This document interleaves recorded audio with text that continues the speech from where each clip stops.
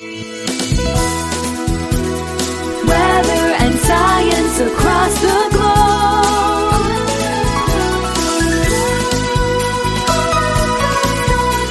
The Weather Jazz Podcast. Welcome to Weather Jazz, a world audience podcast about anything and everything, weather, science, earth science, and more, occasionally off-topic things, most of which we would carry now on a Friday with our new format.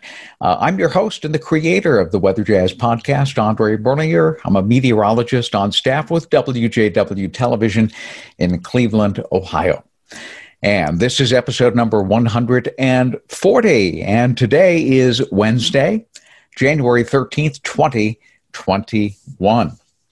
Now, earlier today, this morning, I actually had a conversation with Scott Sable, our morning meteorologist at WJW Television in Cleveland. And we did that via Zoom and had a wonderful conversation, except that technology failed us. And it was human error, and that was mine. I was not able to actually record it. So what I'm doing right here and today and right now is recapping the conversation that I had with Scott. We'll have Scott back at some point in time here in the next probably 30 days because of today's topic. Now, today's topic is about Lake Erie ice and the way that it forms in the wintertime. And what happens, obviously, is the atmosphere cools down. It takes a while for the lake to cool down, but eventually it does. But you need some very cold air for ice to form. You see, there are plenty of years where there isn't a whole lot of ice on Lake Erie. Last winter, the winter of 2019 to 2020, a very good example. There was very little ice that actually formed on Lake Erie. But there are plenty of years where the lake completely freezes over, and you need some pretty cold air to do that. So let me show you a graph right now, and all of these graphs will be available on the show notes on weatherjazz.com, episode number 140. And of course, you can watch the episode on weatherjazz.com as well if you so like. But this is one of the graphs that I will be posting on the show notes. Down in here is where we are at in terms of Lake Erie ice. It's near the bottom. We almost have no ice on the lake right now. And this is where we should be. The average is at about 35% of the lake covered with ice. However, that has a lot of elbow room on both sides. So you can have years where even by now you're well over 35% and years where there's no ice like there was last year. But does that mean that this is going to be one of those years that we don't see a lot of ice on the lake? Not necessarily. Scott Sable has a wonderful blog, and I have a link to the very blog whose graphs I will be highlighting here today. The link is going to be at the bottom of the show notes on weatherjazz.com, episode number 140. You'll see many more graphs than I will actually use here today. So if you want to really dig into the nitty-gritty, just go to the blog link and take a look.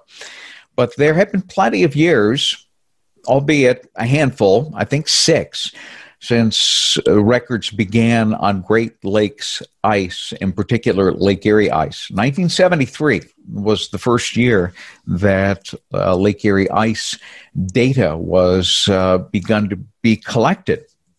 And since then, there have been about 6 years where we started out down near the bottom. And then this is one of those years. This is 2000. This graph is on the show notes on weatherjazz.com. And look how we ramp up from nearly no ice to almost 90%. This was in the year 2000. The most recent year to have a really interesting ramp up from almost no ice to a decent amount would be the year 2019. That was just a couple of years ago. And so all of these plots, the plots where that occurred, are on this graph. Again, they're on the show notes on weatherjazz.com. And you can see that given the right circumstances, you can have a real interesting sharp incline from no ice to a whole lot of ice in a short period of time. What you need is some very cold air for that to occur. Now, on Monday's episode number 139, we talked about the short-term and the long-term outlook currently, and that we were looking at a pattern shift. And that pattern shift would essentially take us to, at the very least, some below normal temperature patterns, colder than normal patterns, but at least initially would not be what I term eye-watering, cheek-numbing, vowel-slurring cold. But that doesn't say that that won't occur in this particular instance. Scott was looking at some of the blocking patterns that are taking place, and all of his thoughts are on the blog, his blog, the link of which will be in the show notes. So we're looking at the North Atlantic block, the Greenland block starting to take place. The Pacific block is trying to develop. And more importantly, the third piece of the puzzle is what we call stratospheric warming. And that is over the poles in the stratosphere, way up around 100,000 feet, a sudden warming of the atmosphere, warming from normal. And what that has a tendency to do is to take all of the cold air at the poles and start shoving it to the south and finding a place of least resistance based on the blocks.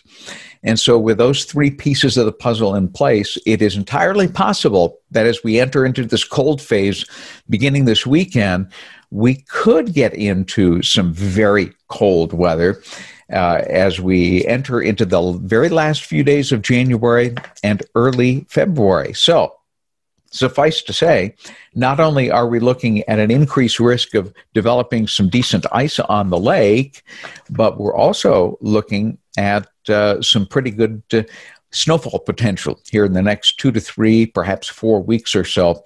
And that falls right in line with a winter weather outlook that we issued back last year in 2020 in October, late October. Go check out the episode. And we mentioned at that time that the coldest air would very likely occur somewhere between January the 12th and February the 14th. Now, we're not too far off. It looks like things will start happening this weekend, and at least for 2 to 3 weeks, if not a little bit longer, we will be in that cold pattern. So we might not have a whole lot of ice on Lake Erie, but historically, as you can see, it can happen. It has happened, not often, but it has happened about 6 years or so in the last 40, and this may be one of them. And this will be something that we will need to watch over the course of the next couple of weeks. And we'll, of course, keep you updated right here on Weather Jazz. Please remember that we have a new format now. And the new format essentially includes looking at current and medium range forecasting patterns on Monday. So it is basically current events, what's happening right now, and especially for the Ohio Valley, what does that mean for me? On Wednesdays, we'll cover a science topic, and the science topic today, Lake Erie ice, and there is a connection to current events, so that's kind of a nice bonus. And on Fridays, it will be basically an open line Friday, free-for-all Friday, where I take your questions and be thinking about that now for this week. And I'll be telling you where you can submit your questions here momentarily. And I will certainly be entertaining those as well.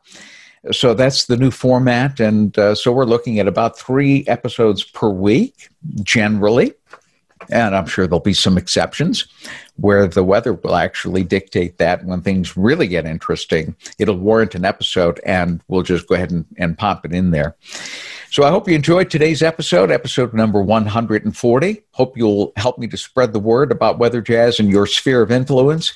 Use your email, use perhaps social media, whatever social media you are on, and share the link, share this link on episode number 140.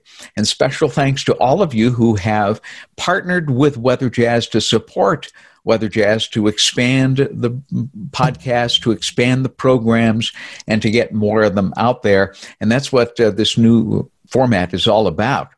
And those people that have partnered with us thus far, Christine Barnes, Ohio, Bill Martin, Florida, Andrea Rich in Tennessee, and I would like to add your name, and the link is available at the bottom of every single episode now of Weather Jazz. If you would like to partner with us, and I'll make sure that your name gets added as we go along. All right, if you have a topic suggestion, or if you have a question for Friday, by the way, all subject is not off the table. You can ask anything you like. It's Open Line Friday. That's what that's going to be all about. It can be about science. It can be about anything. So, weatherjazz@yahoo.com is the email address that you can submit your question to, or you can talk to me on the Weather Jazz Podcast Audience Connect line. That number is 1-234-525-5888. Again, the number 1-234-525-5888. And you will be greeted with a recording with instructions, and then you can leave me your audio message, and some of those audio questions and messages I will actually use on the podcast, especially on Friday.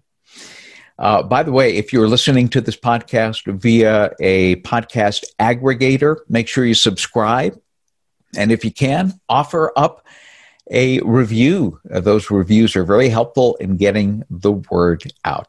So we'll see you hopefully on Friday with another engaging episode with Open Line Friday, by the way, of Weather Jazz. See you then. Weather and science across the globe.